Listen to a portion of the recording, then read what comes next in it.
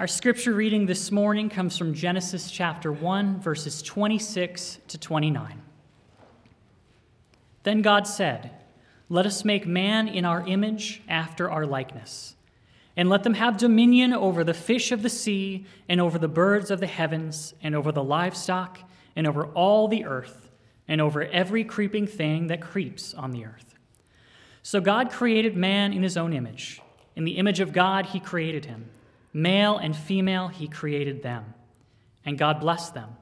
And God said to them, "Be fruitful and multiply, and fill the earth and subdue it, and have dominion over the fish of the sea, and over the birds of the heavens, and over every living thing that moves on the earth." And God said, "Behold, I have given you every plant yielding seed that is on the face of all the earth, and every tree with seed in its fruit. You shall have them for food." Prophet Isaiah declares that the grass withers and the flower fades, but the word of the Lord stands forever. And friends, this is the word of the Lord. Thanks be to God. Well, I remember my very first Cato family reunion. As you know, we are not Catos, but we were graciously invited to participate in on the fun. And it's so cool to watch a family sharing things in common. And what was really cool, especially, was that Olivia felt so much a part of the Cato family that unbeknownst to anyone, she included herself in the Cato family photo.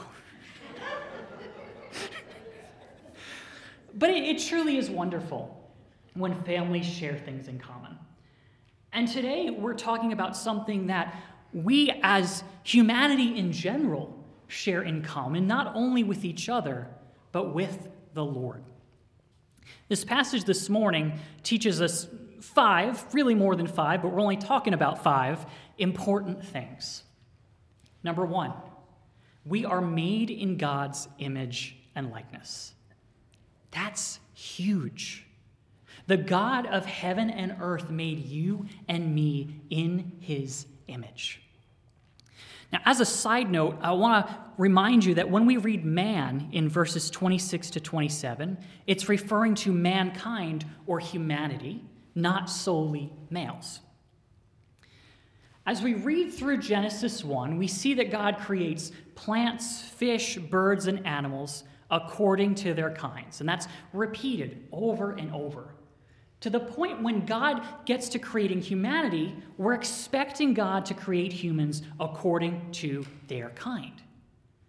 But here he does something different. He creates humanity in his image and his likeness, making us distinct from every other created being that God has created. And while we share characteristics with the animals, ultimately, we are not animals. Verse 27 makes it clear as well that men and women alike are made in God's image, meaning that we are equal in value, that one is not better than the other and one is not lesser than the other. And so being made in God's image is true of all human beings without exception. And because we are made in God's image and likeness, we have value. Now, of course, some of you may be wondering, yeah, but what does it mean to be made in God's image and likeness? Well, one of the things that we've been talking about at our Wednesday night Bible study is that when we see words or concepts that we don't understand in Scripture, it can be helpful sometimes to go to other parts of Scripture that use those same words and concepts to see if they shed light on that.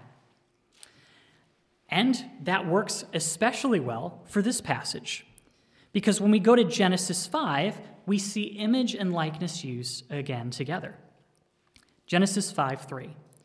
When Adam had lived 130 years, he fathered a son in his own likeness, after his image, and named him Seth. And so Seth is Adam's son, and he is made in Adam's image and likeness. And so this concept of image and likeness means to be related in a family connection. And so for us to be made in God's image and likeness means that we are God's kin, that we are his sons and daughters. And this is also confirmed by how those words are used not only in Scripture, but throughout the culture that surrounded Israel. By our very nature, we relate to God in a unique way that no other creatures do.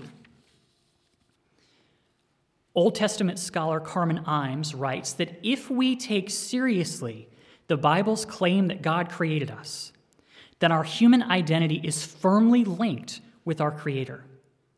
We are who we are because of who God is and who God intended us to be. Listen to this part.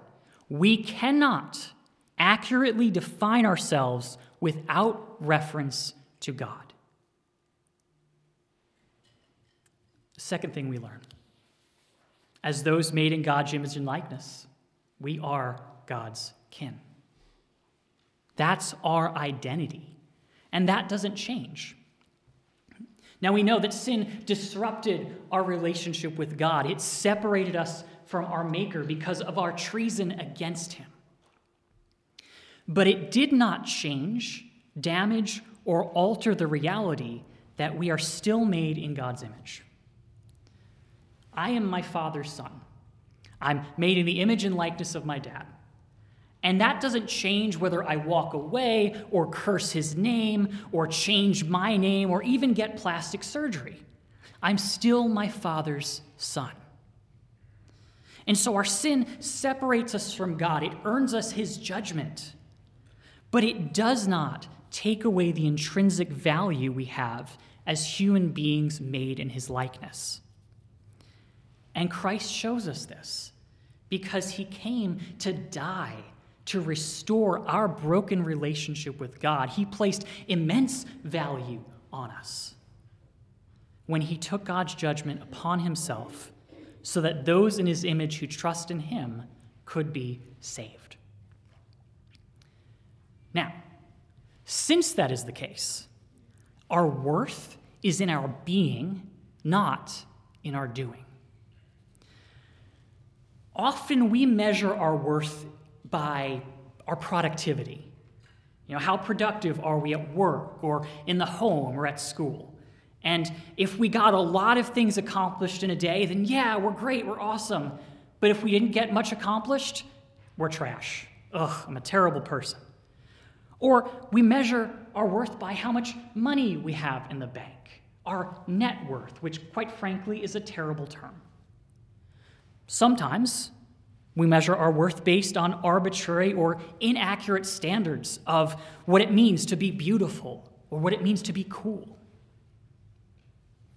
But our value does not come from any of these things. Our value as people comes from simply being human, created by God. Because to be human is to be made in God's likeness.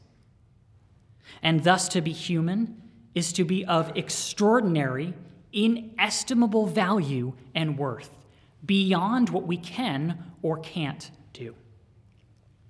And so if you wind up being the least productive person in the world, the poorest of poor, if you fail every single one of your classes, if you are the most uncool person in the universe, that does not for 1 second change your value and worth. If you find yourself disabled, dealing with physical, mental, emotional difficulties, if you cannot ever get out of bed to do anything, that does not change your value or your worth. You are made in God's image and his likeness. Every human, by nature of our sheer existence, has value and worth. And thus, we're meant to treat each other as such. The other day, Teddy and I were watching Power Rangers. I know you are all shocked about that. And in this episode, a kid was getting bullied. And the bully, after pushing the dude around, said to him, "You're nothing." And that's essentially saying, you don't matter, you have no value, nobody cares about you. And if you've ever had words like that spoken over you, you know how incredibly painful that is. But those words are a lie. Because right from the beginning of Scripture, God tells us that we are made in his image, and we have extreme value. All right, kids, I need you to do something for me. I need you to repeat after me. I am made. I'm sorry. Let me turn up my hearing aid so I can hear you guys better. I am made better in the image and likeness of God. And that does not change whether that was it. Now let me that does not change regardless of what people say about you or say to you. That does not change regardless of how you feel about you or how you speak to yourself. You are made in God's image and likeness. And so number 4, as those made in God's image, we are meant to relate to God in a unique way. We're made to know the one in whose image we are. And we can only rightly live out our identity as those in God's image in right relationship with God. And we can only live in right relationship with God through trusting in Jesus, who erases our sin and reconciles us with God the Father. Now, a person who doesn't trust in Jesus, they're not living according to their purpose, but they are still made in God's image. And that's why we tell other people about the gospel message, so that more people made in God's image may know the one who created them and be saved. When someone comes to faith in Christ, it's really like someone who abandoned the family coming home. It's like a lost child coming back. And God the Father welcomes his children with open arms in Christ. Carmen Imes again writes that we cannot ever find out who we truly are without knowing who the Lord is. And so if you want to know who you are and what your purpose is in life, you will only ever find it through knowing the Lord. Now, as those meant to relate to God, he has made us rulers over his creation. We're given authority over the land, the animals, the fish, and the birds. And this dominion we have is a responsibility to care for the earth and its creatures as God would. We're caretakers of God's creation, serving under him. Now, how foolish would it be for someone to be hired as a caretaker, say, of a college, and ravage its resources, trash the place, and even bring harm upon the students? That would not be a very good caretaker, right? This is yes, this is no. Okay. In the same way, how foolish is it when we abuse our environment and our fellow humans? How we use the resources of this planet that God gave us matters. Do we endanger the long-term flourishing of our planet for the sake of immediacy? You see, when we're not good caretakers, we don't just harm our environment, we harm our fellow humans. Carmen Imes, and if you're wondering why I keep quoting her, she wrote a great book on the image of God. She writes that the world's poorest communities suffer disproportionately from the effects of environmental degradation. And so our care of creation is tied to our care for our fellow human beings. And this leads us to our 5th and final point. We must truly see everyone as made in God's image. Can you imagine if the whole world embraced that truth? How many wars would just end? Seeing everyone as made in God's image affects the way we speak. Speaking about our speech, James 3:9-10 says, "With it, our tongue, we bless our God, Lord and Father, and with it we curse people who are made in the likeness of God. From the same mouth come blessing and cursing. My brothers, these things ought not to be so." You see, when we see others as in God's image, we treat them with respect, even when we disagree. But when we don't, we begin to view them as less than human and thus less valuable. And so when, for example, we get into a heated discussion with someone, whether online or in person, let's stop and think. This person is made in God's image as I am. How can I speak in a way that honors that reality even while discussing or arguing for my point? And as a Christian, how can I do this in a way that represents Jesus well? A friend of mine got into a conversation with someone, and this person was talking very, very negatively about a certain people group. And in the conversation, that person literally and very seriously said, "We should kill them all." Now, I don't think that person represents people across the board, but it did cause me to wonder, where does that kind of hateful mentality come from? It comes from not seeing each and every human being as made in God's image and likeness. When we allow bitterness and resentment to stew toward a person, a group, a political rival, an enemy, we begin to stop seeing them as made in God's image and begin to see them as less than human. Now, I don't see anyone in this room going anywhere near the extreme of that person I referenced. But all of us have to reckon with our hearts. What is our view of others, even of those we can't stand, even of those we'd rather just punch in the face? Will we submit our hearts to Jesus? Will we treat everyone around us as made in God's image? Because if we're not grounded in Christ and his word, it's very easy to fall prey to that bitterness that dehumanizes others in our hearts and in our lives. But a beautiful thing I've seen is when Christians live out the truth of everyone in God's image. I see it when my friend Debbie helps in a ministry that speaks to people about Jesus and provides them with the food and clothing they need in hard times. I saw it with a person who many years ago would intentionally stop every day to give a certain homeless person food and say to them, "God bless you." I see it when someone shares the message of Jesus with those who don't know him. I see it when someone returns kindness towards those who are mean to them. I see it when a student takes time to befriend someone who's kind of weird or someone who no one else will give the time of day.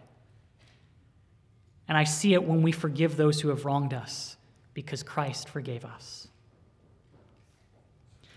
Seeing everyone as made in God's image affects then how we treat human life. Certainly it applies to murder. To shed the blood of an innocent human being is an assault on God's kin. But it also applies to school fights. Beating someone up or egging on a fight is wrong. Now, that's different from self-defense or sports martial arts like jiu-jitsu, defending myself here.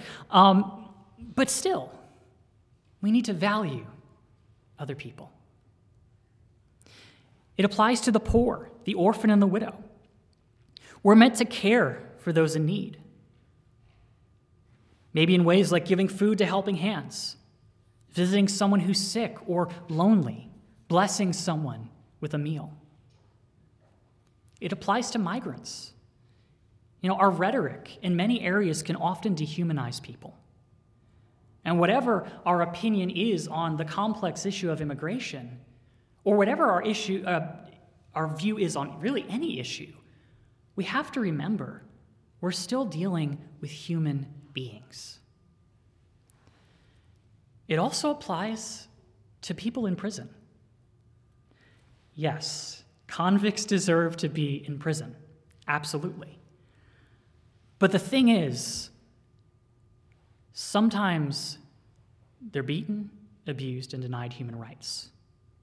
I recently read a story about inmates in Texas, in certain prisons, who suffer heat temperatures of up to and exceeding 110 degrees. There's no air conditioning. That's by design. That's wrong. It just is. Because even someone undergoing the penalty for their crime is still made in the image and likeness of God. And it also applies to issues of justice. The guilty should not walk free, nor should the innocent be punished for crimes they didn't commit. Leaders shouldn't take bribes. All of these things affect those who have God's image. And so seeing everyone as made in God's image affects how we treat human life. And thus, if it's within our power to help in some way in one or two of these areas, let's do something. Now, we can't do everything. Nobody can do everything, but everyone can do something.